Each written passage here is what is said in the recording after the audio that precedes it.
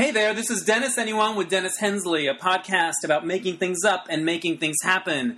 I talk to a different creative person every week. This week, it's the actress and writer Nora Burns, my old friend. She's in the sketch comedy show Unitard, House of Tards. It's coming to LA March 5th through the 8th, San Francisco March 10th, and it's going to be in New York March 19th through April 9th. You can learn about it at unitard.com. Wait, that's wrong. Unitardcomedy.com is the website. All right. Before we get to Nora, though, a little housekeeping. I would love it if you went to DennisAnyone.net. You can do so many fun things there. You can, if you want, you can subscribe to my newsletter, which comes out every month. There's links to my novels and stuff that you can buy, a DVD of my short films. You can take the audience poll, which really helps me a lot, get a feel for who's out there and what kind of advertisers I could maybe get. There's lots of fun stuff you can do there. And if you want to help the podcast grow, you can write a review on iTunes. That helps. Or post a link on any one of your pages if you like a particular podcast. All of that stuff helps it grow. And if you feel like contributing to my tip jar and help me keep the podcast free, you can do that at DennisAnyone.net. There's a little tip jar there, and it just goes through PayPal, and I really appreciate it. All right, enough of that stuff. Let's get on to Nora Burns, and then stick around at the end of the podcast. I do my So This Happened, and you won't believe how I spent last Friday morning. Let's just put it that way. All right, enjoy Nora.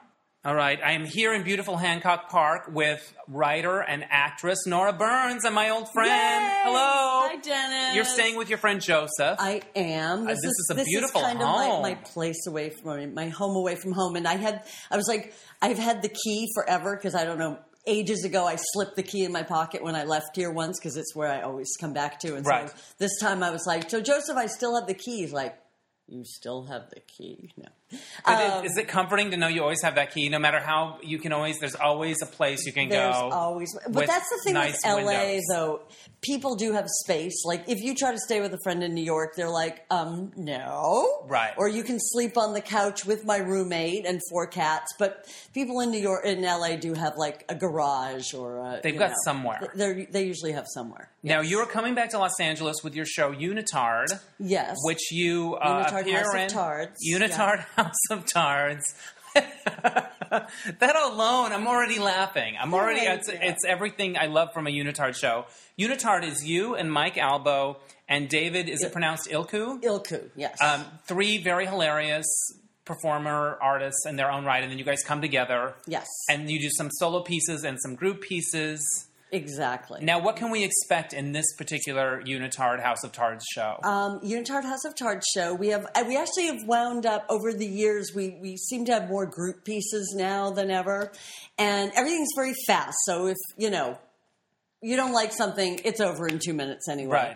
Right. But we're a lot of skewering internet things, hopefully offending sober people and Facebook addicts, along with our usual, we actually have a musical opening number, which I don't sing, so thank God I don't really have to sing. But, we do have a musical ending number too, where I do have to sing, but I'm in the background, so you don't have to hear me. And actually, Mike and David have amazing voices. David used to be, when he first came to New York in 1980, he was actually signed with a rock band and with a record label, and so he's rocking it out. He's rocking it out. He's rocking it out on stage there. Now, you write for the piece. You all write for the show. We all write, and this show was usually we'll pull some old pieces together, but this was like a from scratch kind of thing, and we sat down and we all just like, because we hadn't done a show in 2 years, we've all been bubbling different ideas, and so they all sort of, came together, and we'll write our own. Sometimes we write our own bits for pieces. Sometimes we write bits for other people in the pieces, and then we tweak it. And I love to see your shows because you always skewer what's annoying in that moment of pop culture, especially whatever that thing is that gets your goat. What's something right now that you're like, I had to do a piece about this? Well, our sobers and our Facebook and our celebrity death things are irksome topics. What's your take on Facebook? What do you like to make fun about Facebook? I don't want to give it away, but basically just people living their lives on Facebook. Yeah, it's a lot. It's a lot. People are like getting just bummed out because they only got X amount of likes on something that it ruins their day. It's really weird. And like intelligent people I know who have real lives and do stuff and yet still constantly post. I don't know. I get weirdly, and I've heard that there's a name for it. It's the fear of missing out thing. Like, I get weirdly depressed when I go on Facebook. I only kind of go on Facebook when I'm looking for someone, need to send someone a message, or promoting the shows like a whore. Yeah. But you can't help. You open it up and you instantly are drawn in. And then I'm like, I went into a hole this morning where I just kept scrolling and everybody's doing stuff. Exactly. You're like, I wasn't invited to that party. I didn't go to that opening. And then I just get totally bummed out. And I'm like, I have to, stay away. So these people, like, they're not living, they're pathetic because they're posting everything on Facebook, but yet they're doing more than you. So, it's so either way, unfair. they're pissing you off. Exactly. The ones that bug me are like, 13 years ago today, ... I don't remember the day as I did stuff. Now I feel like, shit, how am I going to post about it if I don't remember that it was March 4th that I first drove to LA and gave it a go? Well, it's mostly so they can put a hot picture of themselves from 13 years ago. Exactly. Or it seems like also lots of people in love. Yeah. Lots of animals dying. Everyone's dog is fucking dying. We do that. You do that? Guilty as charged? Yeah. But I don't do that. That's in our show. That's in your show. I was like, I'm sorry. I mean, I understand it, but sometimes you're like, you do a little scroll for 2 minutes and it's 14 dead animals. I know. That's a lot at the vet to deal with. I also remember a sketch that you did where you nail things that people don't know they're annoyed by until you shine a light on it. Like, so you were a woman. Life worse. You make life worse. Yeah. But you did. I just remember the line, "I'm having a baby. I'm better than you."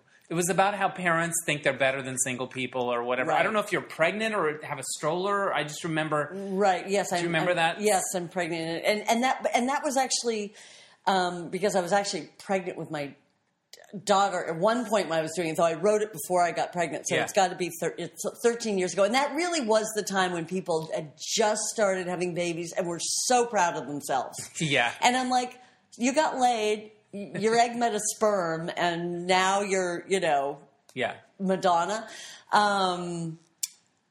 So it was of the time, but it's sort of, and that sort of mother thing has like evolved to like, all the different stages of what parents do that annoy you, like when people won't listen to you because they're just talking to their kid and they're interrupting you and you're like, kid, shut up, we're talking.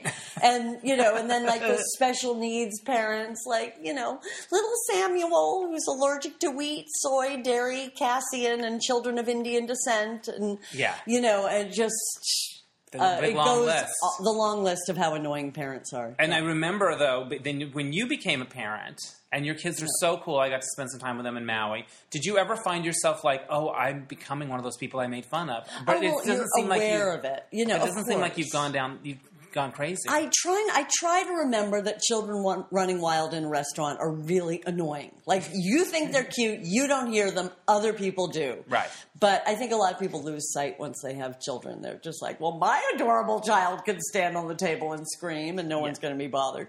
Now, do you do any celebrity impersonations in this show, or is it a different kind of comedy?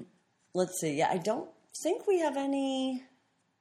Because I feel like, have you done Ann Coulter before? Yes, I haven't. She's sort of been out of the loop for a while. She's been out of the loop, thank God. But I know. No, She's been laying low. I also remember your Jenny Jones hostess. Oh, Junkie Jones. Junkie Jones is back, actually. Oh, good. Yes. Junkie Jones is back. Yeah, and she different incarnation. She was a magician last time, which was... I really can't top Junkie Jones as a magician, but we do have a little Junkie Jones show. So there are a few... I'm trying to think I think she's one of the only character callbacks that we even have. Other than that, it's all new characters and everything. So now, I first met you through the Nellie Olsons, the group that you performed with. This way when we first met. I know, it was the early '90s. It was like mid '90s. No, I'm super old. And you were doing a similar kind of thing with them. Yeah. But you guys were really out on the edge then. It felt like people were more PC or there was less... I don't know. Right. People are still PC. What's the difference between the kind of stuff you were doing back then and the crowds for it and what you're doing now? I think it's just... I mean, you could shock more easily back then. And also, like, when we started doing our stuff, there wasn't, like, gay comedy. Yeah. You were kind of it. You were kind of, yeah. And now I think there's more of that out there. Right. And you have to be, you can't ever just be gay comedy. And that's actually why Terrence and I formed the Nellie Olsons, was because we'd met in this other, which was really one of the first gay comedy groups, called Planet Q. And it was really rotten. But, as long as the jokes were gay, as long as there was a gay reference, everything had to be gay. And we're like, well, it's not necessarily funny just because it's, we want to be more of a sensibility than just, gay. So that was the whole thing behind the Nellies. And I think Unitard and the Nellies share a sensibility for sure. The styles are, a little different. And Terrence is such a genius sketch writer, which, our stuff is more presentational. Though we do have a couple of sketchy things in there. You mean with Unitard? With Unitard, yeah. What's the most scandalous sketch you've ever taken part in? Something that's caused a stir or always got people up in arms? Was there one? It's because there are things that you'd think would, but haven't necessarily, and then ones that you completely don't expect do. Like, Terrence had, what about a child molester who comes back to visit the child that he's molested, which... I think it's hilarious. In the sketch, not in real life, probably. Yeah. But it really never was that, that people kind of just went, oh, okay. But then, like, one time, I used to have this character, Manara, the Jewish Madonna, who was just kind of a Joan Rivers, but dressed as Madonna, doing kind of like riffs, like Borscht Belt humor based on Madonna stuff. Right. And we once, a couple of times, Jewish lesbians had these huge protests where they're like, 6 million died and you're making fun of Jews. It's like, I'm doing, this is any Jewish comedian on the Borscht Belt. This has nothing to do with it. So, you can be surprised what someone just They got up in arms at Menorah? Menorah, that's cray-cray. It is cray-cray. That's really crazy. So right. That's your, we had our posters defaced. And really? Yeah. Scandal. Totally. You wear wacky stuff. Have you ever done nudity? Wigs and costumes. Well, the boys do a lot of mangina. I mean, the Nelly boys would do mangina. They would tuck a lot. They would tuck it up a lot. How hard is that to keep in there? Can you, do you have to, kind of take little steps? I've seen them do big old dance numbers that way. But wow. I know. And it's definitely interesting to look at from behind. Yeah, I think it's more hilarious from behind, which no one gets to see. But yeah, the Unitards do. The boys had a piece that's not in this show of the box, that sort of scandalous burlesque club from New York, where they had it was 2 boys, a didgeridoo, and a bucket of poop, and it was that might be the name of this podcast: 2 boys, a didgeridoo, and a bucket of poop. I think that's a fun night out of the theater. Who can complain about that? What more do you want, really? Now, you've been doing this for a while. You still love it. Do you ever feel like, I'm getting too old for this shit? Or I am too old for this shit. But you still do it. I'm too old for all the shit that I do, and I don't feel that thing happening where I'm like, I don't need it anymore. I still kind of do it. I just really don't know what else to do. I know I say that. I don't either. Okay, I do wacky gay sketch comedy. And I don't know how to do anything else. I have 0 other skills. Yeah. So, I can't type. I can't do, Quicken. But you still like it, though. When you're doing it, you still love it. Love it. That's I love the thing. it. I still love it. I think some people don't love it anymore, and they figure something else out. Right. I don't know what it is. You can't do it if you don't love it. I mean, because we really don't want to see you up there not loving it. I'm sure people sit there and go, wow, she's really too old to be doing this, but she looks like she loves it. So, So there you go. So I can get away with it, hopefully. But you did a really wonderful solo show the last time you were around here in town. Oh, yeah. But it was more like a written one-person show. Yeah, and I tried to actually not do any characters for it. It was just going to be... It's just you talking. Yeah. I just remember really loving it. It went awesome out here. Yeah. I've got to say, I love my LA audience. Yeah. You guys were amazing. Thank you. Yeah. But you talked about how you lived in Maui and hated it. Hated it, Now, every minute of it. I got to go visit you in Maui. I loved when you came. Oh my gosh, it was the most fun. We stayed in a Quonset. I didn't know what a Quonset was. Yeah. And break it down for us. What is a Quonset? It has nothing to do with Kwanzaa. It's kind of like the old army tents. Yeah. But it had been... It's like a dwelling, but it's like a hut. With a tin roof. Yes. With a round tin roof. The Quonset was awesome. Yeah. See, Maui's great for like a week. Yeah. And then you leave and you go home where there are interesting people and things to do. Now, do you go there at all anymore, or are you done with Maui? Occasionally, I go there in the summer still because I can't drag my husband out. Yeah. I'm working he's still on there. it. Yeah, he's still there. He goes back and forth to New York, short little commute. Yeah. And but it's just I can't stand it. You can't stand it. Is there anything you like about it when you go there? At this point, no. At this point, it's just been like I have nothing but like revulsion. Like I see a palm tree and I'm just like, ugh. Yeah. What were the gays like in Maui? The and far gays between, were or very, just... not enough. I mean, as I say in my show, it was like, they've all moved there with their boyfriend to open a mango farm. And, I'd have Oscar parties, but no one had seen any of the movies unless it was a documentary about India. Yeah. And, they're not like mean and cutting and witty and smart. I'm not insulting my, I loved my, 4 Maui gay friends I had. But, and the thing is, like, most people leave Maui. Most people do not stay there.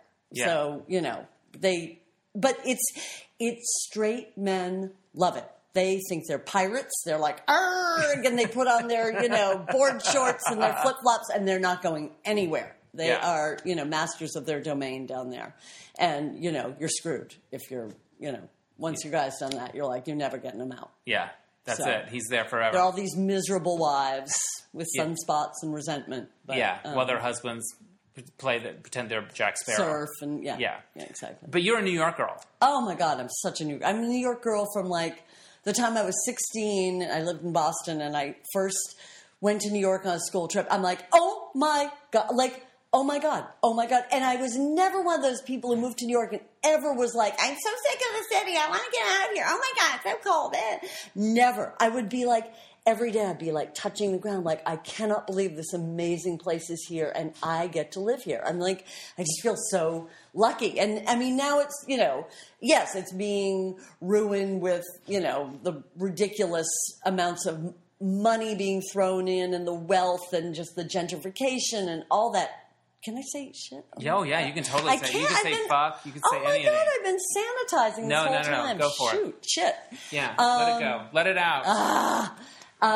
Okay, I will from now on. Yeah. But it's still like, as Michael Musto says, where else are you going to go? It's still home. My ghosts are still there.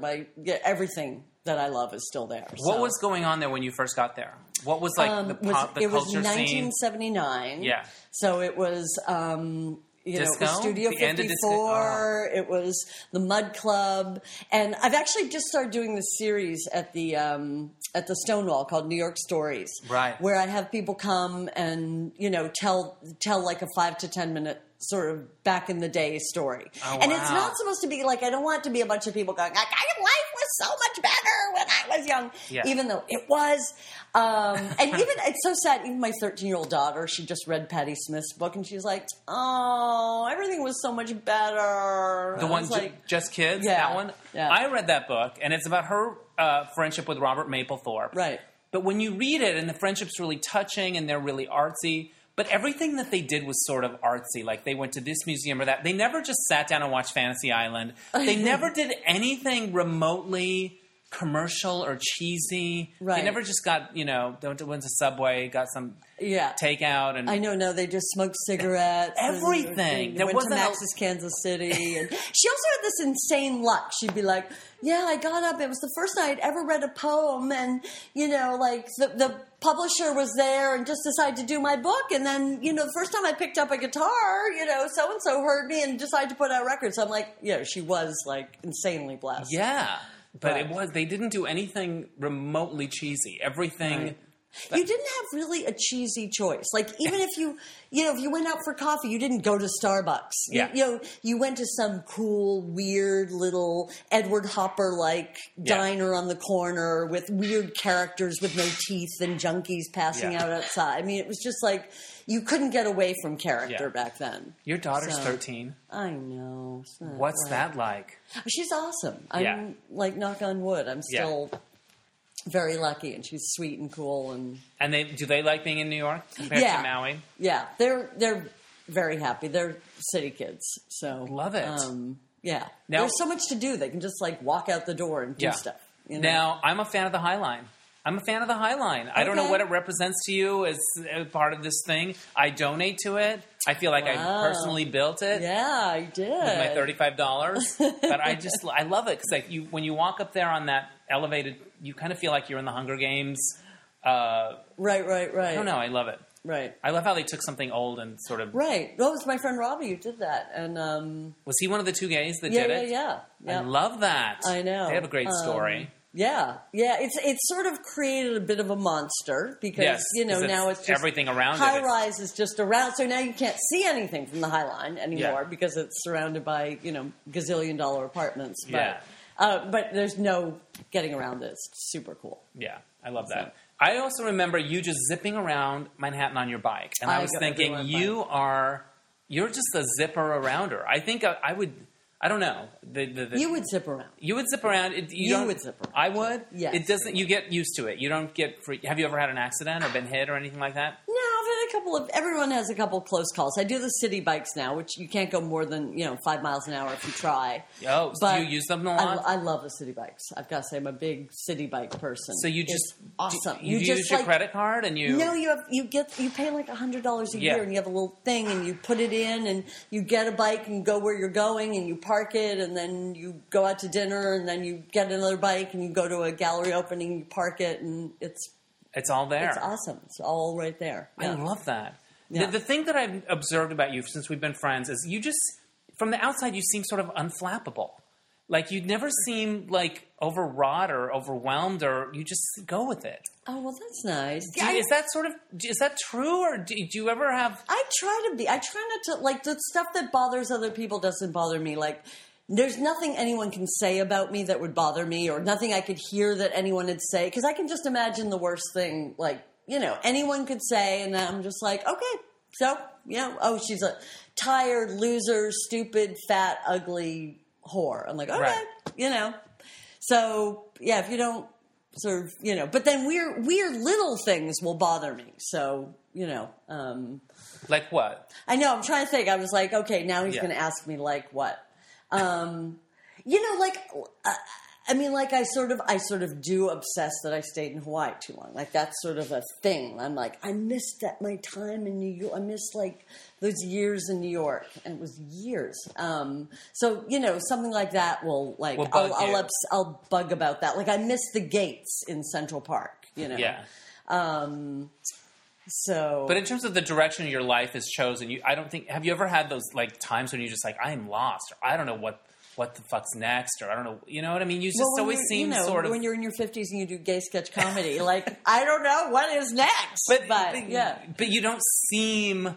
You know what the thing is? Everyone that's friends with you is like, Nora's fine. Nora's going to be fine. Nora's you're always fine, right? Right. Is that true?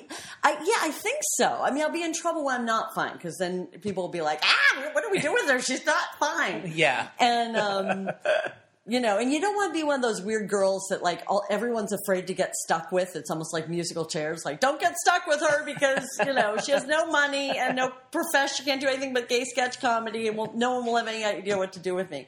So, but I do feel a bit like a cockroach. Like, I can kind of get by on, the crumpled $5 bill and a bicycle and, a park bench. What are the things you try to teach your kids about sort of like in life? Resilience and things like, you know what I mean? Like, because they live in New York and there's all this money and stuff going around. Right. I don't know. Yeah, I tried, I think culture is very important, and, the arts and just being, being kind and not caring too much about money, and and also being positive, looking at the positive side, because it's very to me, that's what drives me crazy is when people only see the sort of negative side of something and, what's, And the thing I love about you also is something similar to this is friendship is very important to you. I was just going to say that. Were you? I was just going to say. I tend to write about it a lot, but you, when you say you're coming to town. Dennis, you are the friend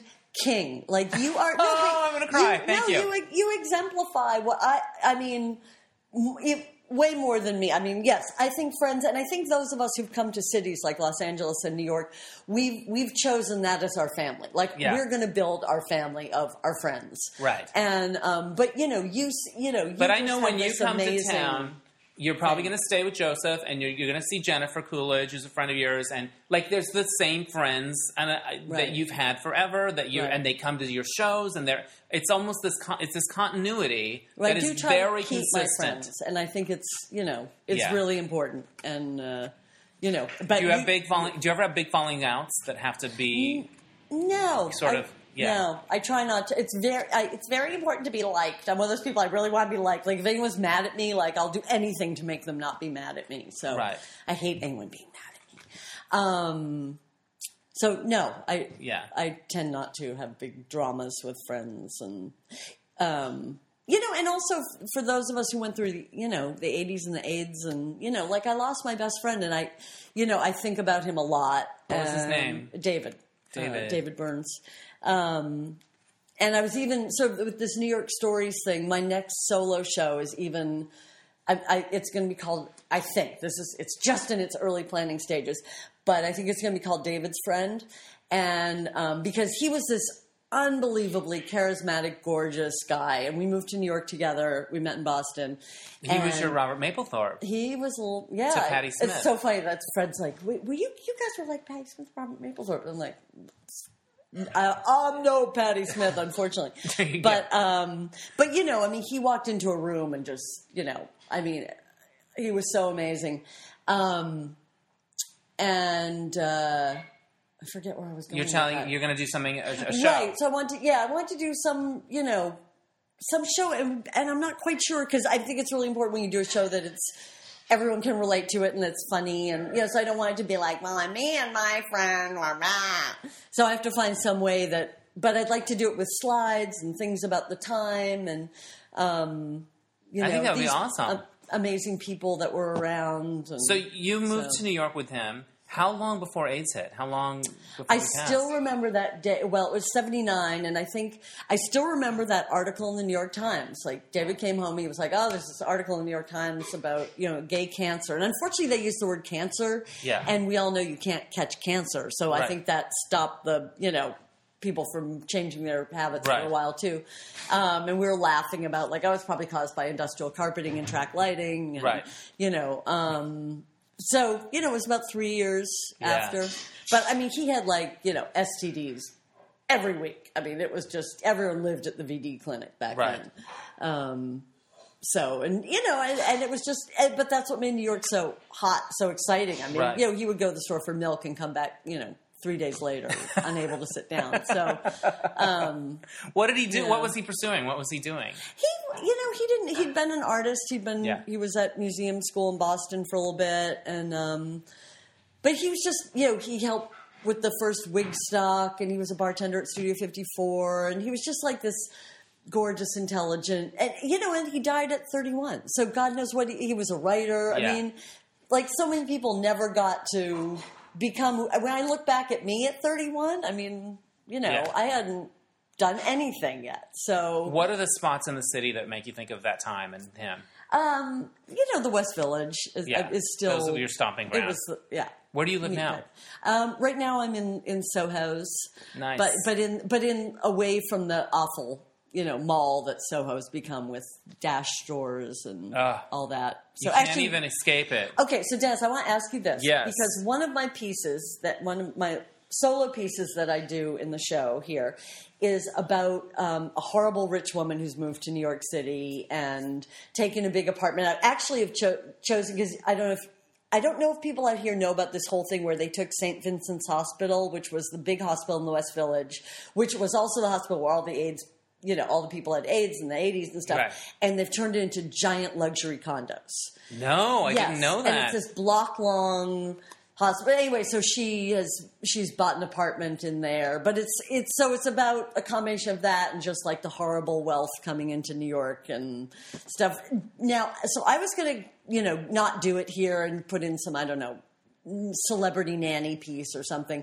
But then David was like, I hate when people like English comedy groups come over and try to like change their material. Like just do what you just do. Do you think enough people here know about sort of the awfulness of, rich people in New York and real estate? They might not know that specific story, but I do think that New York, to even people out here, is like the mega rich people. Okay.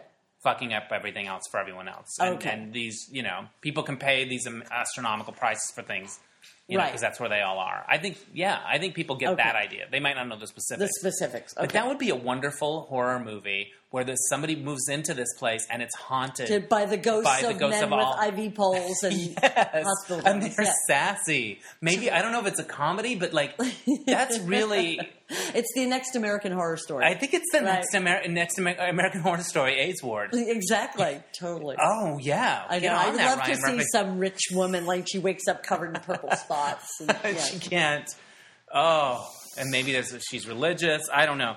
Now, the Oscar season is coming up, and I used to throw big Oscar parties. Oh, and remember we threw that one together? Yes. It was the Nellie Olsons and us teamed up. You had some money tie-in through your friend Robert, right? Right. Remember when people had money to throw around in the 90s? That's not cool. And they gave it to like arty people. That was so weird. We had this big party. Yeah. It was the year of Titanic. And was it Titanic? Oh my God. I remember that because, it was Gods and Monsters. It might have been Titanic. Okay. It was the year Gods and Monsters won because I remember Jack Plotnick was at the screening and Bill Condon, who we both knew, won, and Jack was in the movie. I just remember that. But I remember somebody getting offended at our game. Do you remember this? People get offended so often that I lost track. But and I have fewer of them. But we play this game where everyone tries to rename the 5 Best Picture nominees. At the time, there were 5. So they write down their fake names of what it would be, and you read off the best ones, and people clap, and it's irreverent and funny. And we did... It was Life is Beautiful that year. And somebody's answer was like 6 million ways to laugh. Like something awful. And I remember there was some dude there that got really offended, up in arms, and you don't remember any of this. No, I have Alzheimer's, which is one reason that I do the New York stories, because I'm like, I don't remember anything. So I really have no memories. But that I love. No, you can't touch the Holocaust, though. It's like that's always the But it is, and it is really true with like, I don't remember anything. And my kids talk about, they're like, we can tell you jokes over and over again, and you laugh every time. And Jennifer even says it. She's like, it's so great because I'll tell you the same story that I know I've told you before, and you're just like surprised and amazed, and you laugh. And I really have no. I love it. How did you meet Jennifer Coolidge? We waitressed together. Where? At a restaurant called Canistell's, where OJ would come in and do coke with the owner, and most of the waitresses Good times. they were here in LA. No, it was in New York. Yeah, and most of the waitresses were Playboy bunnies. Yeah. Sandra Bullock was the other hostess in the cocktail lounge. Wow, Jennifer. Yep. Nice girl.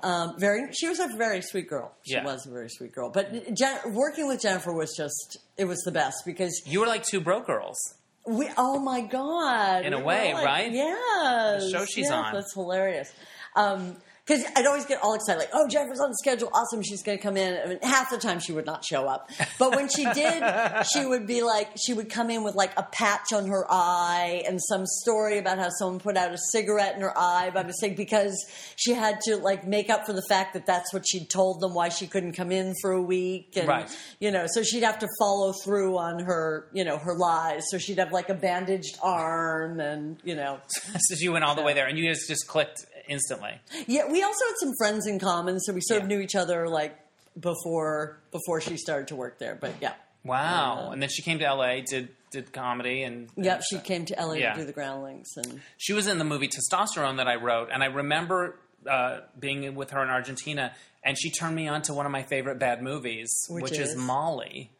Molly Wet. Molly Wet. Molly Wet. We still say that all the time. Yeah, she said you got to watch Molly with Elizabeth Shue, and it is. Oh my God! Well, it's so funny because people were just talking about how after Alice this time, and they were like, "Oh yeah, well Julianne Moore, she pees on herself, so of course she's going to win the Oscar." Yeah. And all I could think was Molly Wet. Molly peed on herself and didn't win the Oscar. I did not.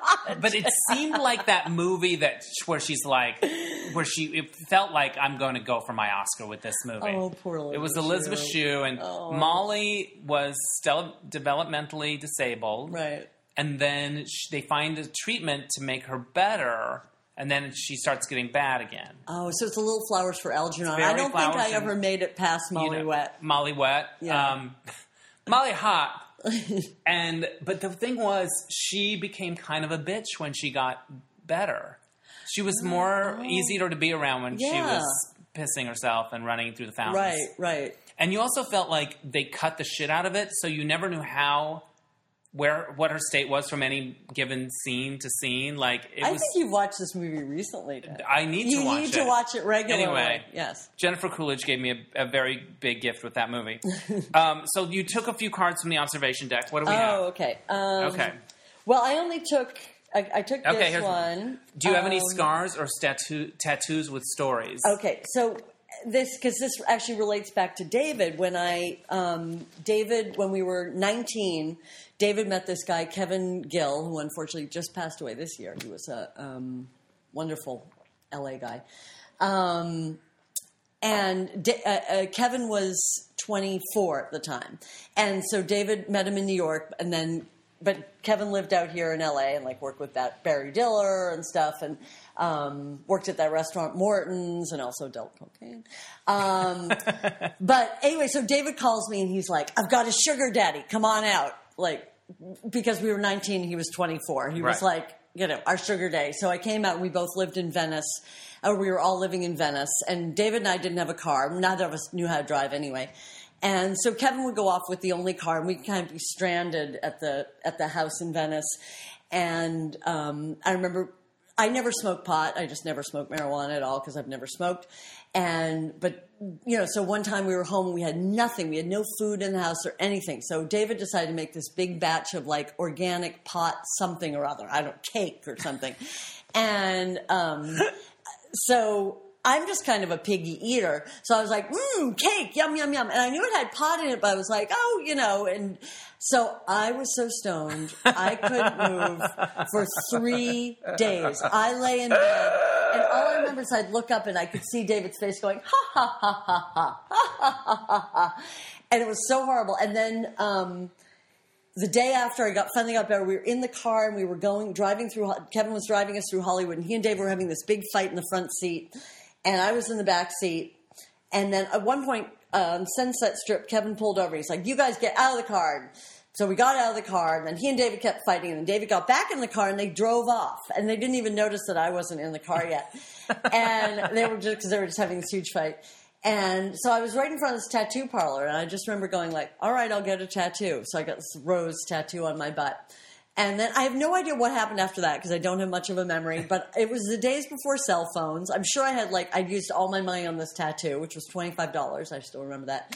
And so I have no idea how I ever got home. But that was the story. Do you think you were still a little high when you got it, or had it worn off? I don't know. I might have been. I might. But do you think it was just you were just in this moment of I had a 3-day bender and now I'm here on this thing. I'm going to get a tattoo. Exactly. That's kind of sort of pre-Lohan Britney. It is a little bit messy. Messy. It's definitely messy. Yeah. But do you regret it? No. It's on my butt. I never see it. You know, it probably looks like a piece of shit blur by now. I know. Yeah. All right. What else you got? Let's see. Okay, what was my most glamorous night? I don't know why I just I'm sure I had Studio 54 nights that were so glamorous because back then you just got in limousines and you went to parties and everything was just so fabulous. But I was remembering because I'm in LA, my most star-studded night was the PETA anniversary, the Millennium PETA thing because I'm a big PETA person, good friends with Dan Matthews, and so I was at this party I think it was one of the studios, like Paramount. They'd rented the whole lot for this party, and it was Paul McCartney, and like you named it, they were there. Joan Jett, the B-52s. And so Dan had asked me if I'd dress as Crispy Carrot and escort Lady Bunny. So you had to dress like a carrot? So I was dressed like a carrot. And instead of like wearing clothes under my carrot costume, I was in a t-shirt and my underwear. And so I escorted Lady Bunny, and then I also brought James Cromwell up on stage where he was getting an award for this movie, Pig. Babe. Babe, but he'd done a documentary about the pork industry. Oh, okay. And I remember watching clips of it, and I was crying in my carrot costume. I was shaking with tears. And he was like, I know, I cried when I saw this too. And you're dressed like a carrot. But then the worst part was finally when all that was over and I was about to enjoy just the amazing party and go hear the B-52s, John Cantwell, I'd given my clothes to him and he was supposed to bring them for me. I'd given him a pass. He got so stoned that, or something, he didn't claim it was that, but something about that. And he, anyway, somehow did not make it to the party with my clothes. So I was walking around. I had a t-shirt. I could either be a carrot all night or walk around in my t-shirt and an underwear. And I brought like a cute little outfit. And I was just like walking around barefoot in my t-shirt and underwear at the most glamorous party I've ever been to with more stars than I've ever seen in my life. So my God. Yeah. And you were a carrot. And I was a carrot. Did your face show? Did your face show through? No, it was one of those like with the little mask, So I think. Nobody even knew you were the carrot. Nobody even knew I was Crispy Carrot. And you were crying at James Cornwell's thing. But he was so sweet. That is amazing. That's an amazing story. Thank you. I love it. All right, let's have another one. Okay. Oh, I don't even know what my worst audition was. But I was. What would you like to do in a job that you haven't? Oh, okay. What would you like to do in a job that you haven't gotten to do yet? Made a lot of money. I think that would be so cool to actually like really be able to support yourself doing the thing you love. And so that's my. That would be something. I get it. I totally get it. Yeah. I know. Was there ever like a little window into something? Were you ever close to something that almost, or do you know what I mean? Like, yeah. Well, actually, there was World of Wonder was doing this candid. It was like a candid camera show, but it was sort of a naughty candid camera show. It's like in the late '90s or something, or early 2000s, and so there was a little cast of us, and we played these pranks on people. We did one, and actually John and Terrence were in it too, where we were in it. It was they put out an ad for donating sperm, and get $100, donate your sperm. So we set up this fake sperm bank, and I was the sexy receptionist, and so the guys would come, and I'd say, "Oh, all right, well, come follow me," and we'd lead them into this room, and they set up a little theater. And so first I'd get on stage and do this little sexy dance. And then John and Terrence would come out in these little costumes, like little tutus. And then they did a dance. And so these guys are sitting there like, what the fuck? And then after that all happens, I give them this giant cup, like a Slurpee cup. And I'm like, okay, boys, fill up your cups. And then we left, and it was just sort of watching, their whole reaction to all this. So that was one of them, and then there were a bunch of others, and actually it was one that Jennifer Coolidge did because she was in one too, and it wound up going horribly wrong. Oh, those pranky things! And who do that? They wound up getting sued for millions of dollars, so the show never went. But that I was like that would have been a fun way to earn some money for sure. So, yeah. Now, you said you went to Studio 54. What's your favorite memory of Studio 54? Okay. Well, this is my... I always wanted to go there. When I tell my New York story, this is my my New York story. So right when I got to New York, 1979 with David, we were like, okay, Studio 54, this is the first thing we have to do. So, because we'd actually met in a disco in Boston, dancing on a platform. And we were 17, and we got all up in our Fiorucci jumpsuits and our gelled hair and all that. And we went down to 54th Street, and the crowd was just like, the street was blocked off. There were hundreds of people. And, Mark Benecke's standing on his little thing pointing. Who was he? He was the doorman. Okay. And the famous doorman at the time. So we saw it from the corner, and we're just like, and we'd never seen anything like this in our life, but something kicked in, and we just knew, we're like, if we walk up there and barge our way to the front or whatever, and we don't get picked, that's it. We're fucked, we're done, that's it. So we were standing there, we were in the corner of 8th Avenue, 54th Street, and we're like, okay, what do we do? How do we get into this club? We were like, what can we wear? What can we do? And you're underage. Everyone was underage. Yeah. That had nothing. That was not even an issue back then. Right. It's just, are you cool enough? Are you? And I think have they that thing. Yeah. And that's why I think they should lower the drinking age again, because it has nothing to do. People should be able to go out and dance and see music, and instead of like going to basements where they're drinking till they're 21, which is completely ridiculous. But anyway, this limousine pulled up. And the driver leaned out and he's like, do you kids want to go to Studio 54? And we're like, yes. And he was like, okay, get in the back. So we got in the back, and the limousine pulls around to the front door. And, we're just about to hop out. And he says, oh, stay there. And he gets out and he signals Mark.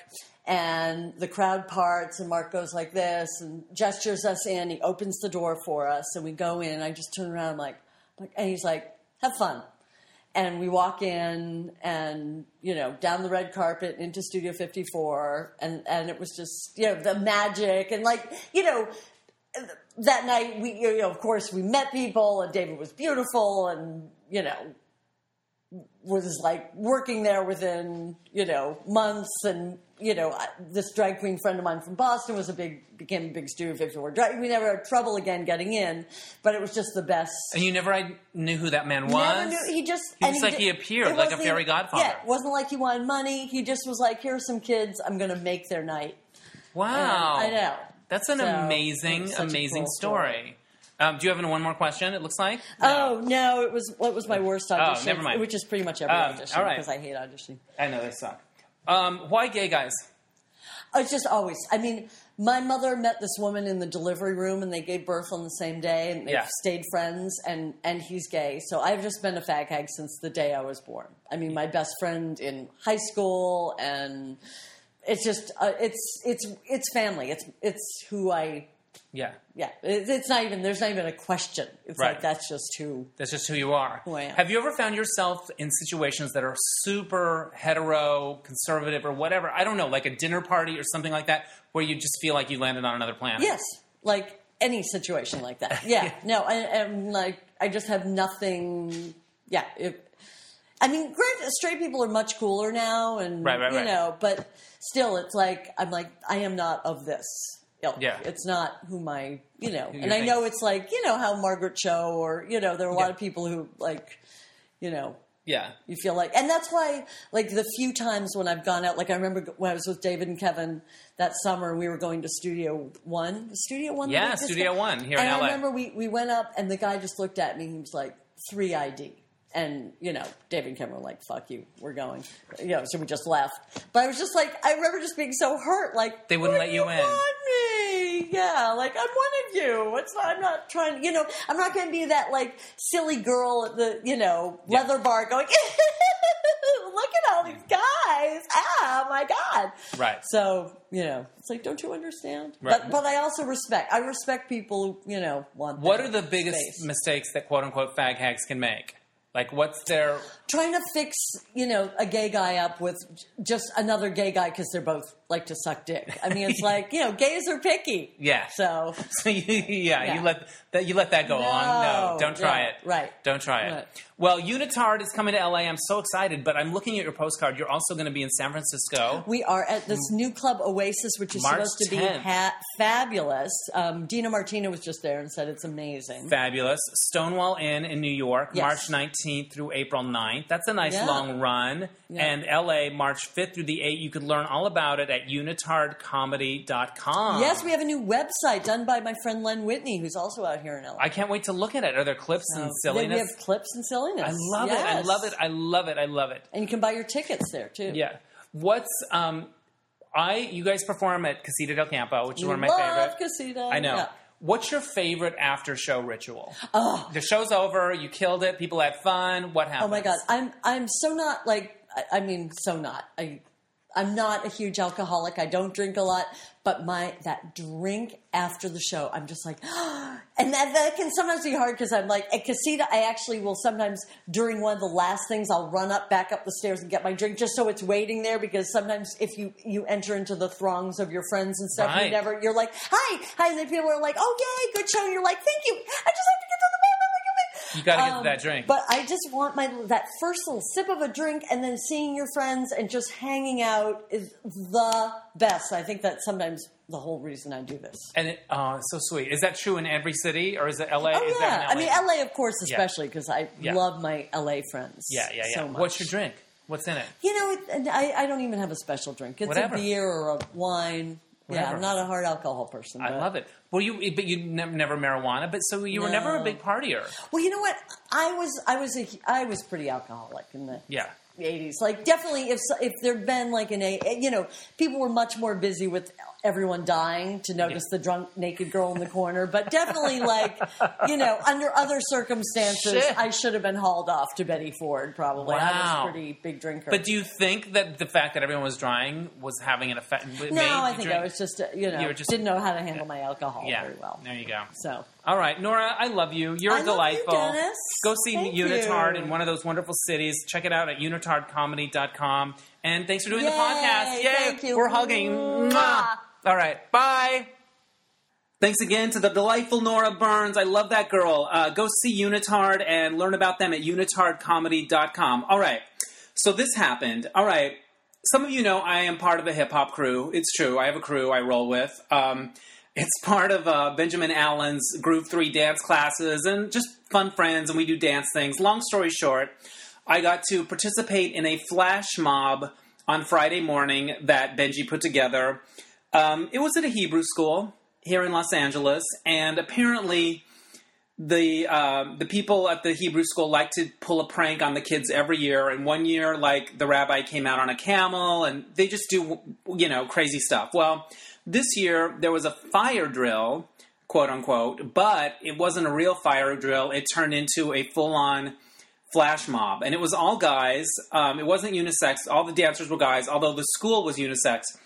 And, the rabbi came out at the beginning on a car, and then the music started, and it was this dance song that was it was in Hebrew, and it was very catchy. And I don't know what we were singing about, but I think it was joyful and happy and affirmative, life-affirming, I think. And then I was a fire marshal. There were some fire marshals, there were construction workers, and then there were TAs that were positioned in the classrooms. And then the fire drill happened, and then we all walked out looking very serious. We weren't to talk to the kids or touch the kids or really just have anything to do with the kids except to look like it's very serious business. We had a clipboard that we kept track of our, fire marshal rules and facts and figures and I wrote them up for a number of infractions, frankly. And then the music started and we rocked it out. We had a couple of rehearsals. I was a little rusty, but I didn't screw up too bad. And the kids went crazy. They were super into it. And then it all ended up with a tableau on the jungle gym with the main rabbi at the very top of the slide, in a pose of strength and solidarity and peace and, all of us being very badass. And the kids loved it.